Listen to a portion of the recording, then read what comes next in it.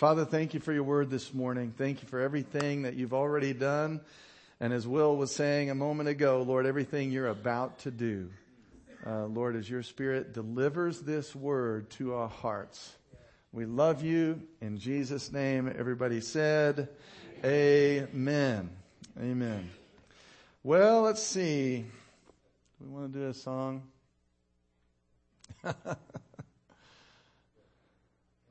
Oh, come, let us adore him.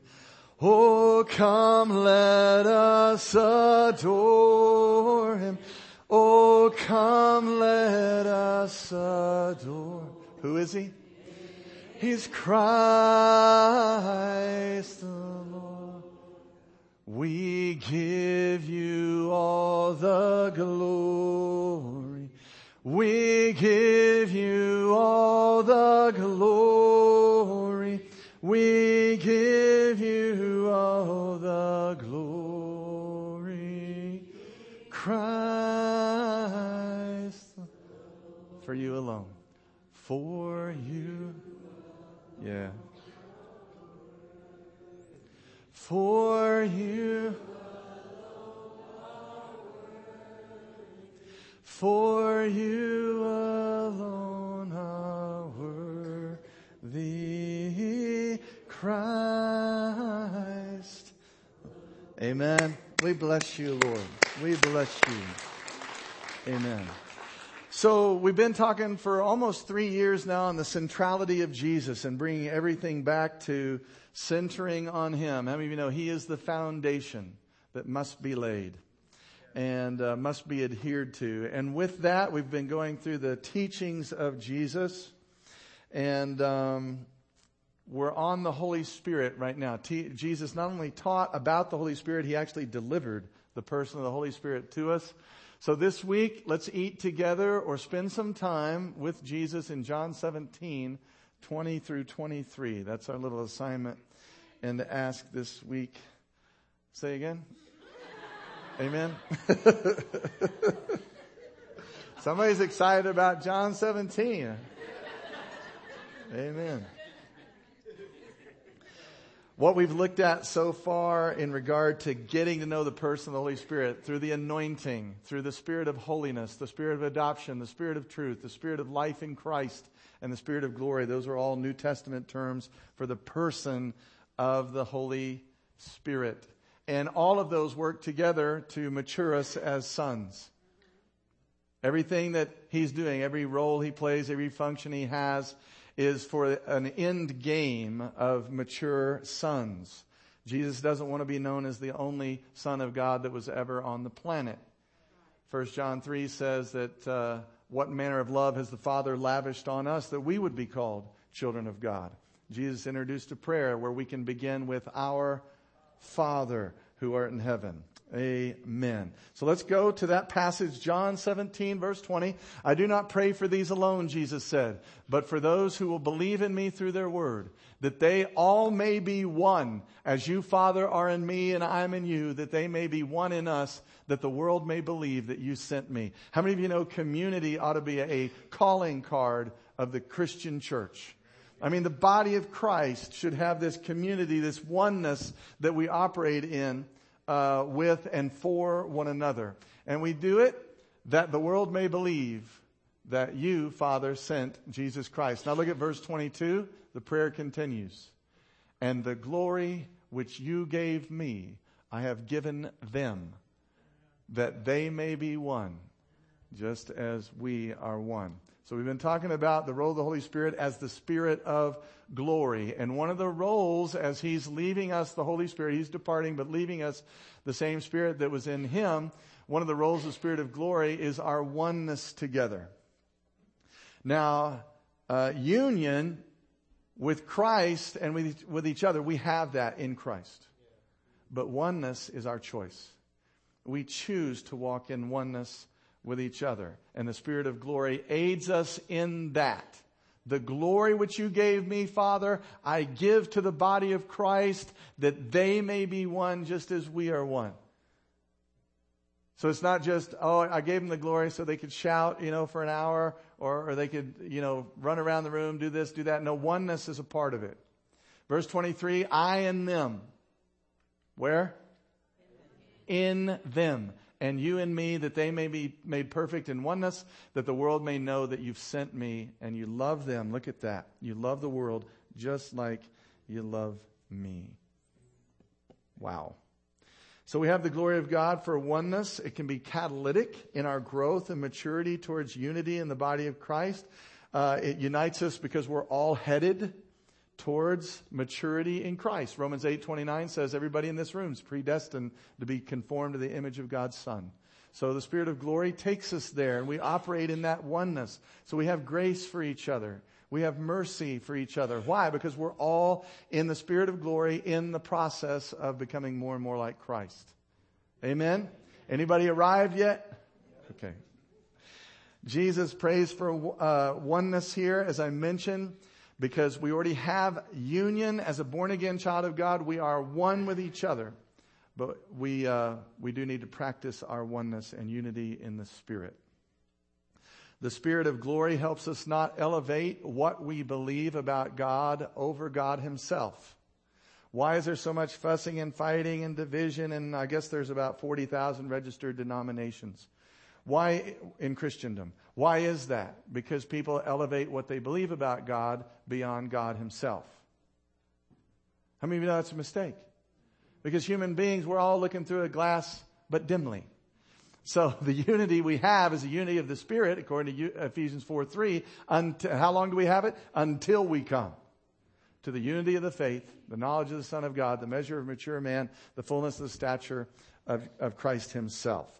And so we need to continue to participate in our oneness. Now, here's what I want to talk to you about today. The glory of God is effectual. Everybody say it's effectual.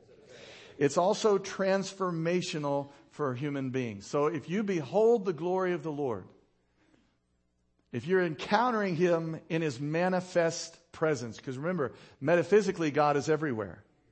Manifestly, He's not. Manifestly is where two or more gather together. When we love one another, 1 John 4:12, God is revealed. How about God inhabits the praise of His people? When we worship and praise God, we begin to experience His glory. When you have a genuine experience with the glory of God, it's transformational.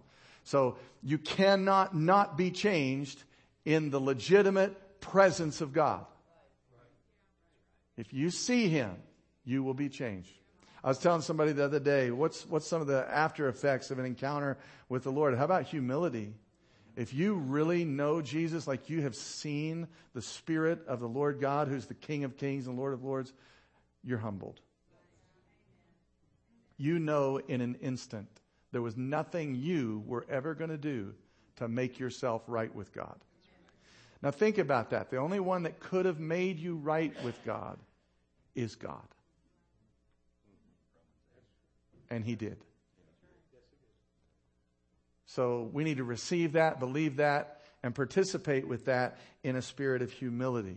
I love Luke 7 with the woman who has the alabaster box, and she cries on Jesus' feet and she actually washes and dries His feet with her hair.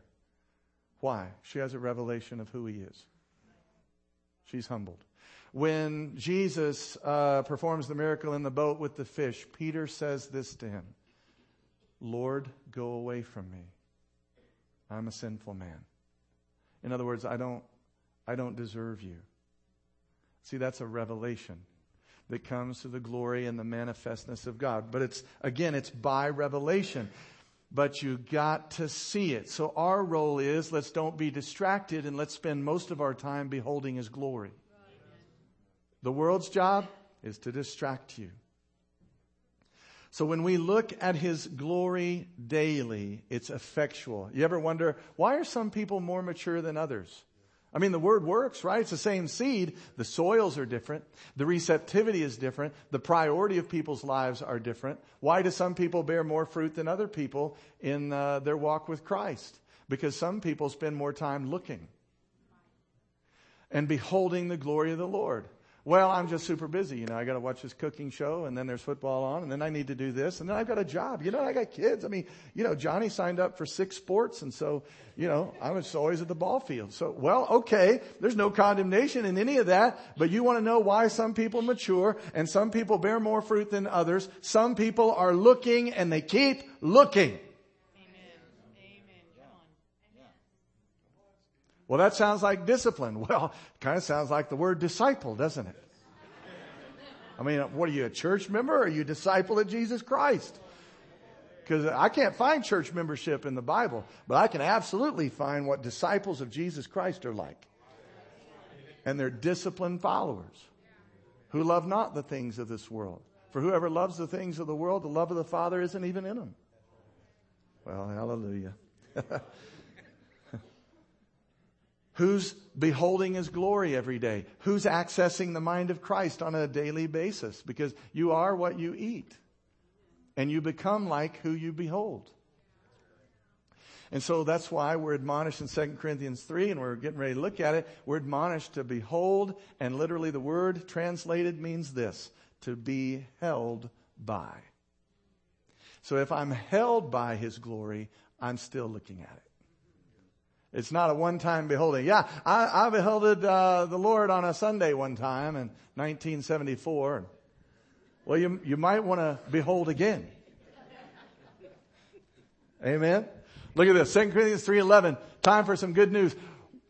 For if what is passing away, the Old Testament and all that was glorious, what remains is much more glorious. Notice the emphasis on glory. Glory, glory, Spirit of glory. Therefore, since we have such hope, we use great boldness of speech, unlike Moses, who put a veil over his face. Unlike Moses, we use boldness of speech. Unlike Moses, we don't veil our face to everybody. Well, you don't understand. I want to blend in at work, so they tell the dirty jokes and I just don't say anything. Stop veiling the glory of the Lord. And we can all throw stones at Moses, but we do this all the time. And we live in a culture where, Christendom is like offensive. They don't want us saying anything. But we're not going to back up. Now, I'm not talking about being rude. I will say this. We need to walk in love. Amen. And speak the truth in love. I have a good friend. He liked something I put on Facebook the other day that said, when we're kind and we're compassionate, we're caring to people around us, it allows people to encounter people who may not be looking for God to have an encounter with the God who's looking for them. He said, I'm so glad you said that. Because he said, it's like the church and Christians that he knows. He's up in the in Stillwater area. He said it's like they've lost their first love. They don't know what it is to love the lost anymore. And I said, yeah, most of them are offended. The body of Christ is offended. And people's sin and them shoving stuff down our throat has offended us. But I like what Derek Metter says. We're just dead men walking. How can I be offended if I'm dead? The only life I have is in Christ. And so then they're not rejecting me, they're rejecting Christ. Yeah. So touch your neighbor and say, don't veil the glory. Everybody understand the glory of God is in you, right? You do get that. Colossians 1:27 says it's the whole mystery of the gospel. It's not that, Jesus died and rose again. He lived, He died, He was resurrected. That's the gospel. No, the fourth part is now He lives in you. That's the mystery of the gospel. Christ in you, the hope of glory. The only reason He died for you is so He could live inside you. He had to clean the original temple. The original dwelling place of God, right, had to be cleansed so He could move back inside by the Spirit. Look, I don't know, Lord, just lead me. If you look at the Old Testament, the Ark of the Covenant and the tabernacle and the temple and all that, temporary housing.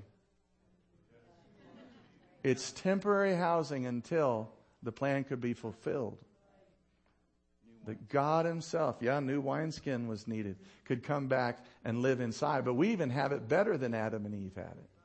Because when they disobeyed, they lost the glory. You don't lose it. Yeah. You don't lose it. Christ doesn't leap out of your body because you did a big piece of stupid. The beauty is from within, He coaches you. He teaches you, right? You got this Holy Spirit called Helper.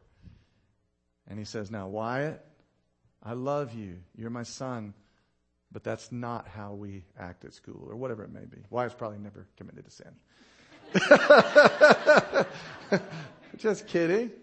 Just kidding. That's a compliment. You're a good-hearted boy. Yeah. That's right.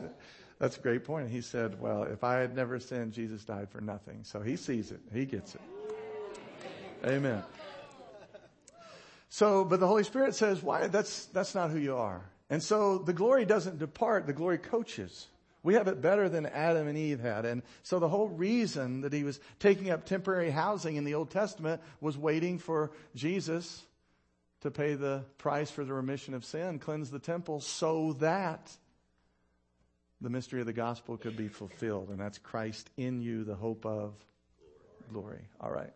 So let's keep going. Verse 13, unlike Moses put a veil on his face so the children of Israel couldn't look steadily at the end of what was passing away.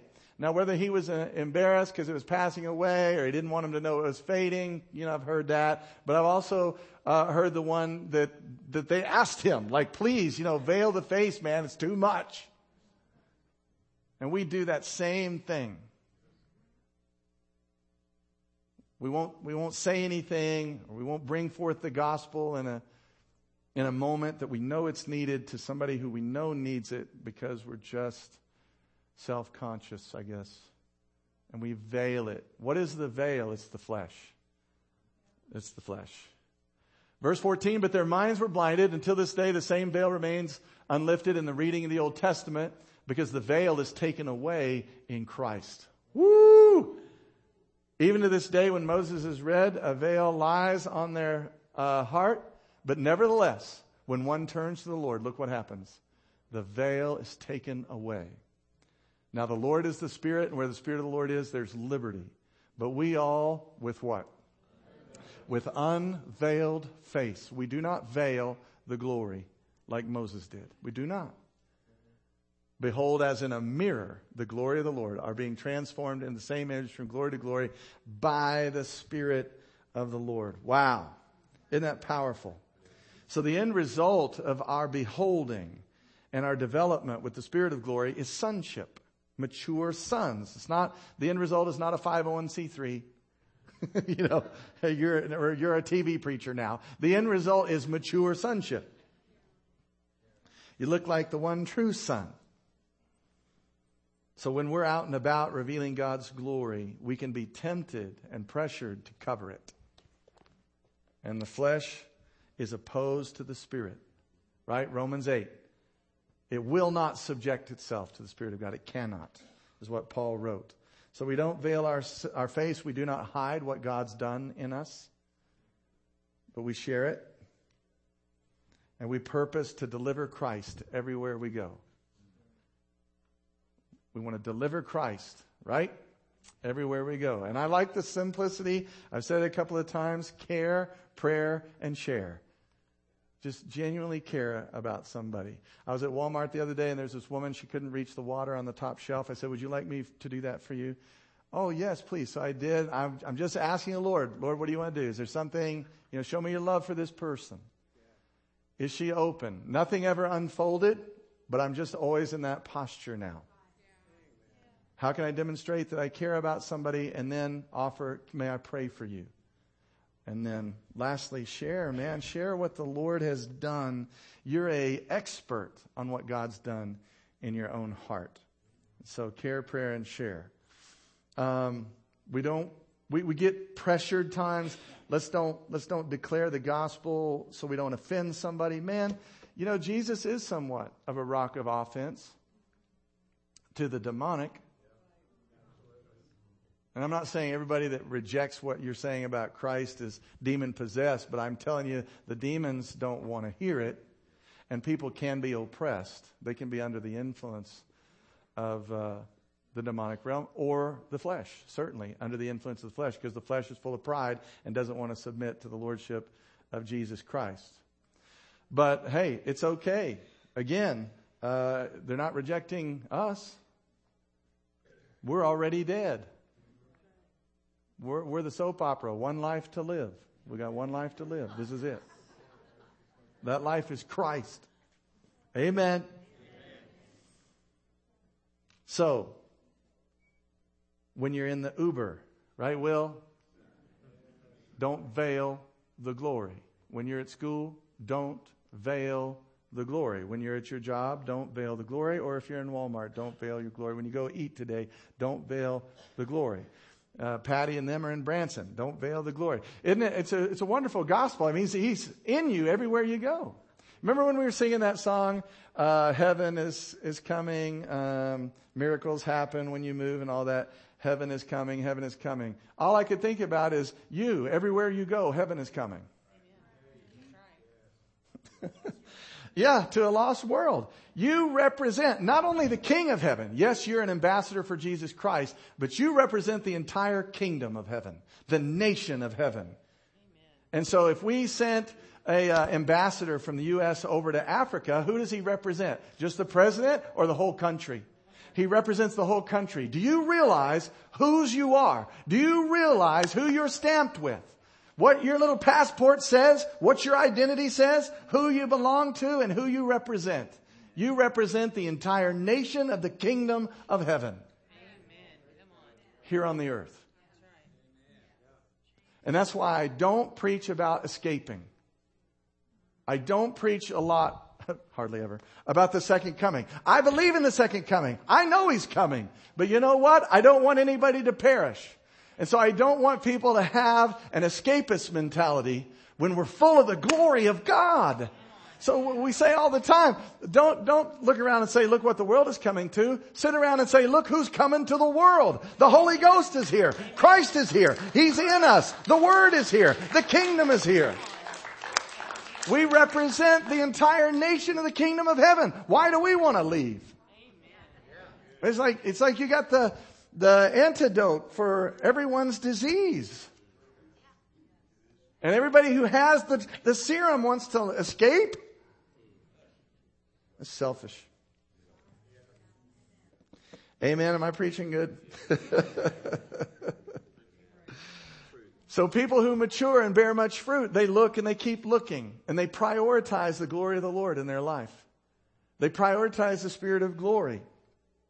People will behold the glory of the Lord at church, for example, but they don't know how to leave the church beholding the glory.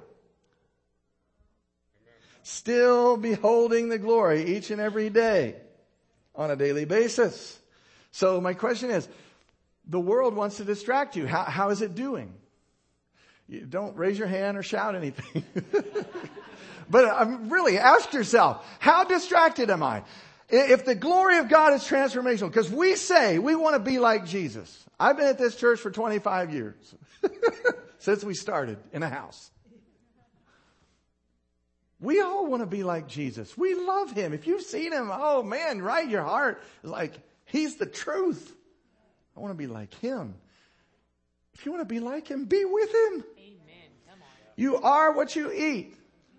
John 6. Eat my flesh and drink my blood. Let me be your source. John 15. I'm the vine. You're the branches. What are you feeding on? When they're trying to cast out demons, He said this kind only comes out through prayer and fasting. This kind of what? Demon? No, this kind of unbelief. Amen. That He's talking about with His disciples. Only comes out if it will change what you're feeding on. That's right.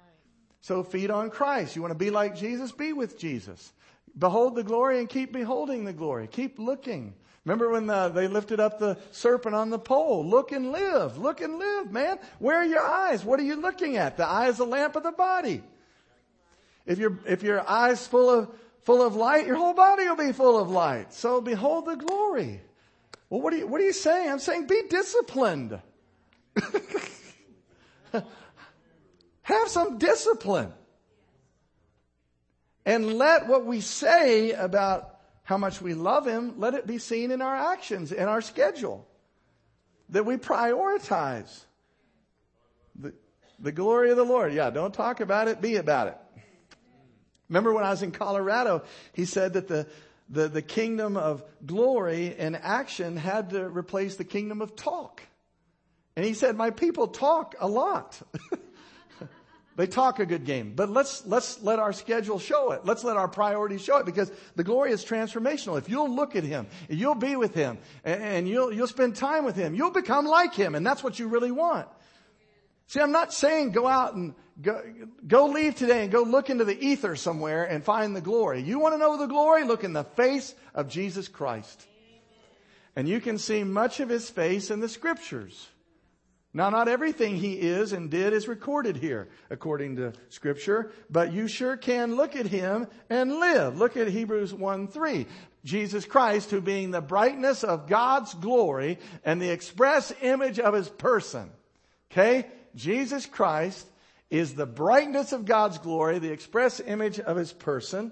Look at this, 2 Corinthians 4:6. For it's the God who commanded light to shine out of darkness, who shone in our hearts to give the light of the knowledge of the glory of God in the face of Jesus Christ. You want to know what the glory of God is like? You want to spend time with the glory? Spend time looking at the face of Jesus Christ. Isn't that good news? You don't have to go out and just dream something up or conjure something. Get to know Jesus Christ by sitting in the Holy Spirit with the Spirit of glory in this book. Touch your neighbor and say, spend the time. Spend the time. Because the world loves to distract you. And I said earlier, how's the world doing distracting you? How's your mother-in-law doing distracting you? How's your job doing distracting you? How's your children doing distracting you? How's your ball team doing distracting you? How's the stock market doing distracting you? Are all those things just kicking your tail? Or, are they subdued under the authority of Jesus Christ?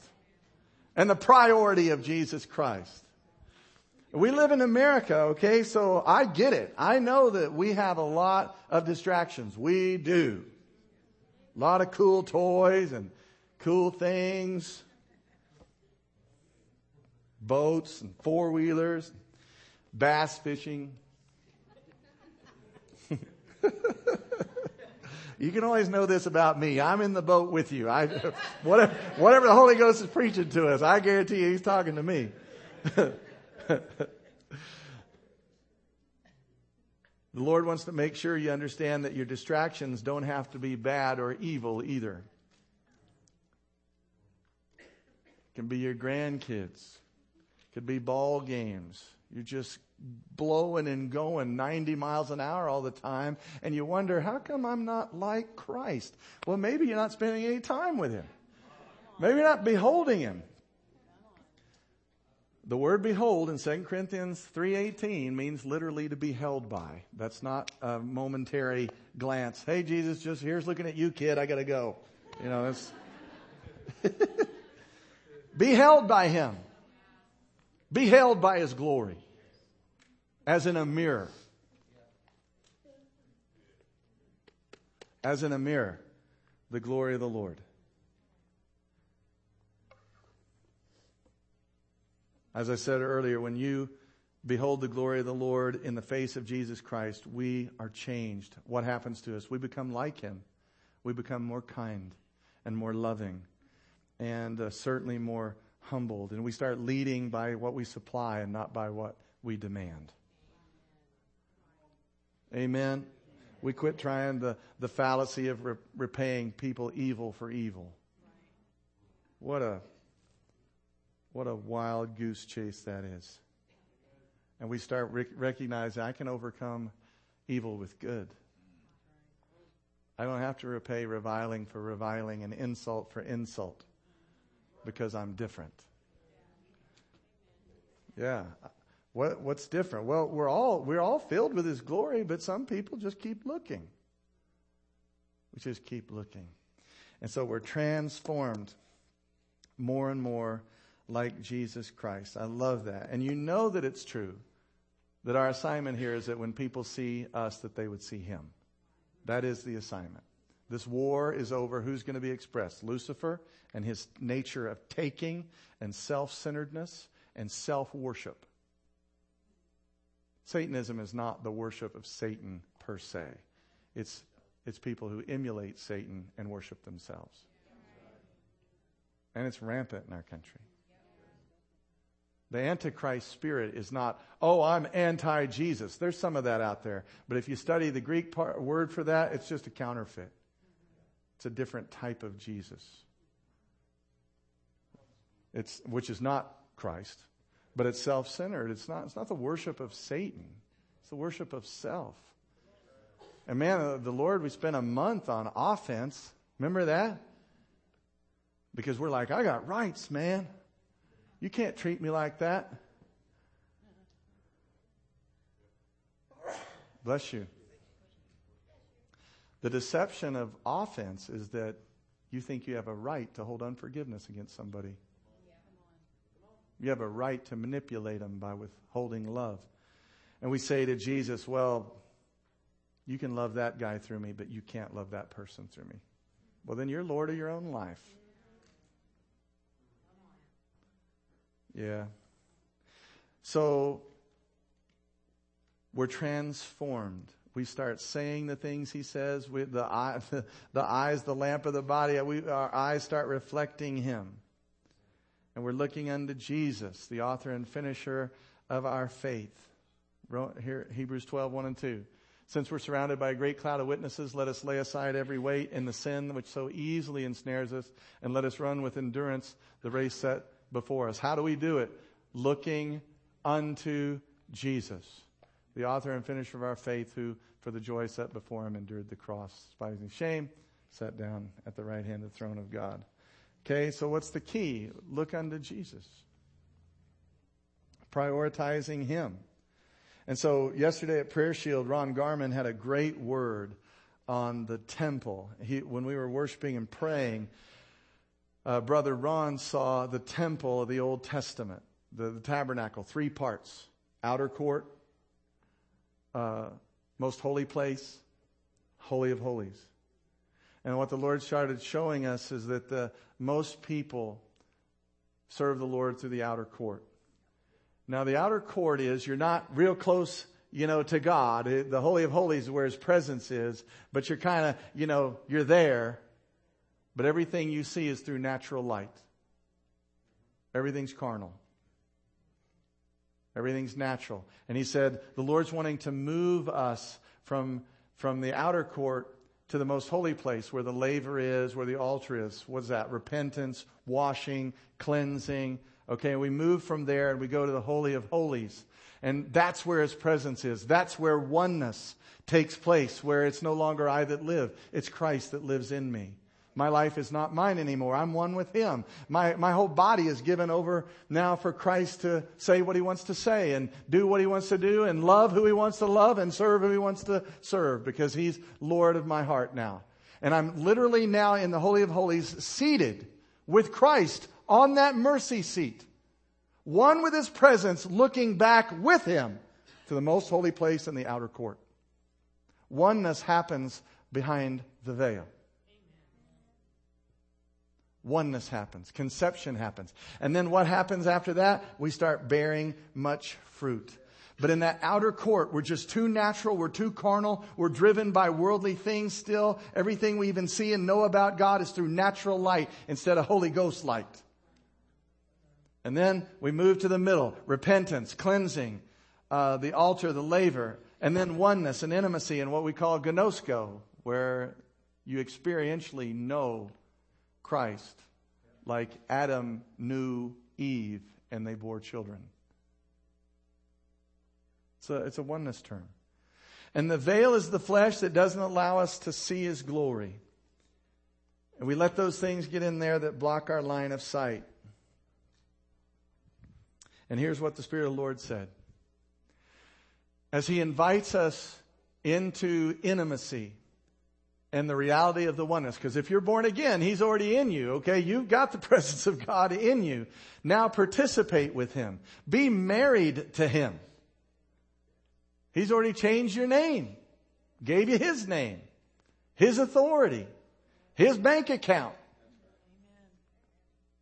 But when we're veiled, we can't see it. It's not the reality we live in. We live in this other reality over here, like, hey, I got this life to live and I got rights and don't talk to me like that. instead of living the real reality of the truth. There's only one truth, and that's the real reality. And if it's true that knowing the truth sets a man free, then believing a lie is what sets us into bondage. And here's what the Lord said. Tell my people to quit judging themselves unworthy of moving into intimacy with me. Because there was only one person that could have got you intimate with the Lord, that could have paid the price, and it was Him. I ask you, you know that veil that's 6 inches thick that was when Jesus was crucified was rent from top to bottom? That wasn't like a curtain, a cotton sheet. It's like 6 inches thick. That thing tore in two from top to bottom. Who did that? God did it. So who made a way for you to come behind the veil? My guess is He wants you there then. So the word of the Lord is, stop judging yourself unworthy of coming behind the veil. Come on. Come on. And you know, religion says, well, if I'll do this, and then I don't do this, and I don't touch this, and I don't ever say this, then I'll be good enough to come in. That's nothing but self-righteousness. Run away from that as far as the east is from the west. Self-based righteousness. Hebrews 6 says that it's time to move on from elementary teachings like repentance from dead works. Dead works is this idea that somehow you and I can do enough or not do something wrong that gets us behind the veil. Only one could have got you behind the veil, and He did it. You're in. Stop with the foolishness of dead works. You were never going to get yourself there. Never. So simply believe and receive what's been offered to you and go with Him behind the veil. You are worthy to come on in, is what the Lord wanted me to tell you. You are worthy, and I'm going to prove it to you in Hebrews chapter 9. If you have your Bible, you can turn there, and then we'll wrap it up this morning. Hebrews chapter 9, verse 11. I don't have it on a slide because the Lord gave it to me yesterday. But Christ came as high priest of the good things to come, and He came with the greater and more perfect tabernacle, not made with human hands. Jesus went to a tabernacle, not of this creation. This is Hebrews 9:11, right out of the Bible. Verse 12, He entered not with the blood of goats and calves, but with His own blood He entered the most holy place once for all, having obtained for us an eternal redemption. My goodness. Every priest prior to Jesus Christ entered that temple, that tabernacle, with blood of an animal. He was the first priest to offer his own blood on your behalf. Now I'm telling you that the Lamb of God is far more spiritual, far more righteous, far more holy than a goat or a calf. I'm telling you, you listen to me. He spilled His own blood as a priest. He did not offer somebody else's blood. Why? Because from before the foundations of the world, He was the Lamb to be slain. Only God would get mankind good enough to fellowship with God Himself. So stop with the foolishness and all the dead works and all the self-based righteousness and accept what He's done for you. With good pleasure, accept it. I know you're not worthy. I'm not worthy either. But I'm telling you, He chose us in His love. Amen. He chose us in His love from before the foundations of the world, that we would be holy and without blame before Him in His love. That's Ephesians chapter 1, I believe.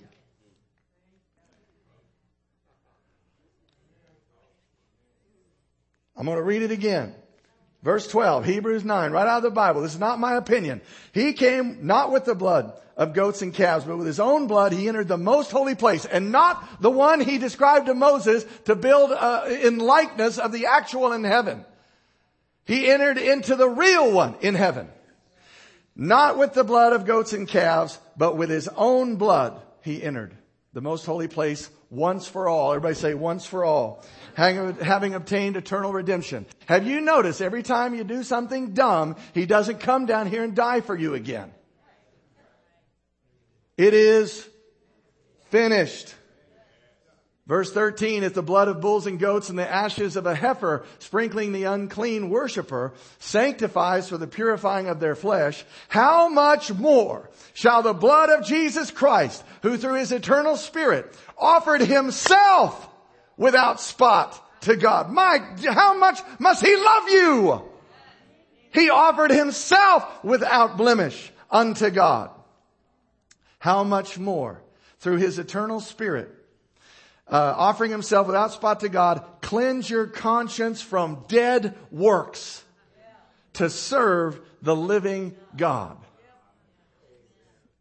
You should be absolutely set free from any idea that you could ever work your way back into God's presence. You got there one way and you stay there because you have something Adam and Eve didn't have. The glory doesn't depart you when you fail. Now I'm going to skip on down here to Hebrews chapter 9 verse 23. Therefore it was necessary that the copies of the things in the heavens should be purified with these, but the heavenly things themselves with better sacrifices than the ones on the earth. For Christ has not entered the holy place made with human hands, which are mere copies of the true, but he entered into heaven itself, now to appear in the presence of God for us.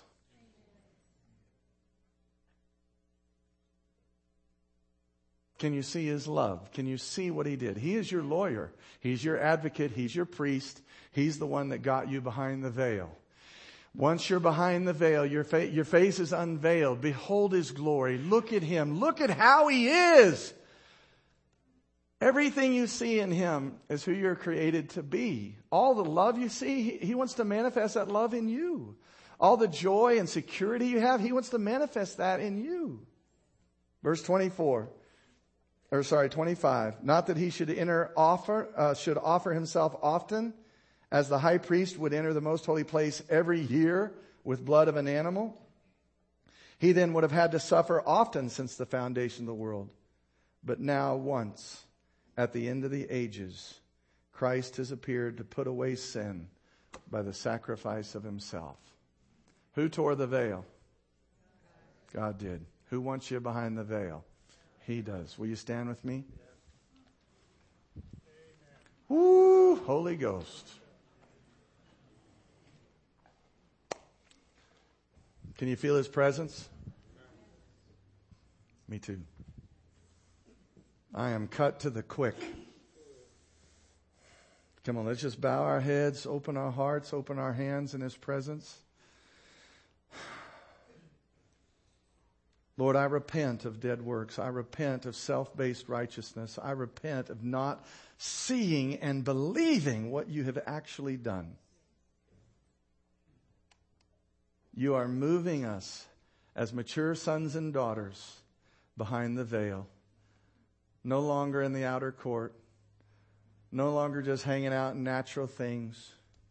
But Lord, even past the laver and the altar, Lord, cleansed by the very blood of Christ himself, we enter into the Holy of Holies.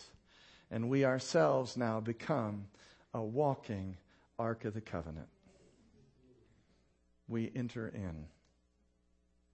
We enter in. Father, I break off this morning every spirit of shame and guilt and condemnation that has lied to your people and kept us from our destiny. Not only our destiny, but Lord, the good pleasure of your own will. Break off every shackle in Jesus' name. I break off the spirit that says, well, I've judged myself unworthy.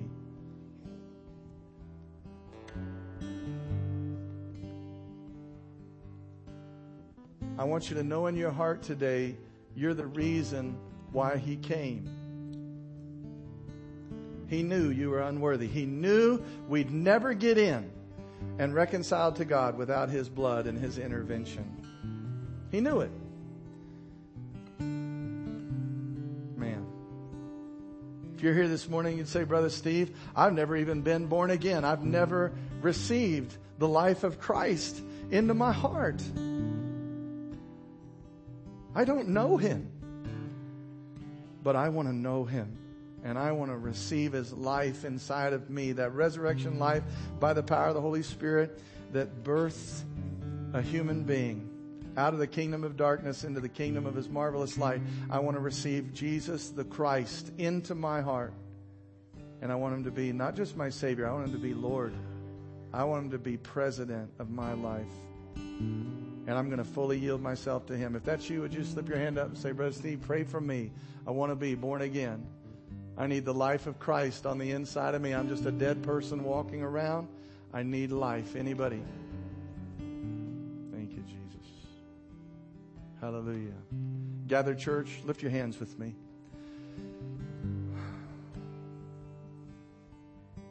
I want you to say this after me. Say, Heavenly Father, your sheep hear your voice, and you give us eternal life, which is to know you.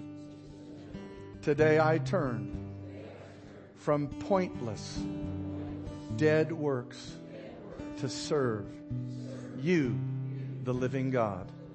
I thank you, Father, that I have entered in to the reality of life behind the veil. You did it for me. I could have never done it, but I do receive it. And it humbles me, and it causes me to yield myself, my mouth, my mind, my hands, my feet, and this body wholly and completely to you. I love you, Father. You and me, all day, every day, from this day forward, I'm going to behold your glory. And I'm going to keep looking. In Jesus' name. Everybody said, woo! Amen. Awesome.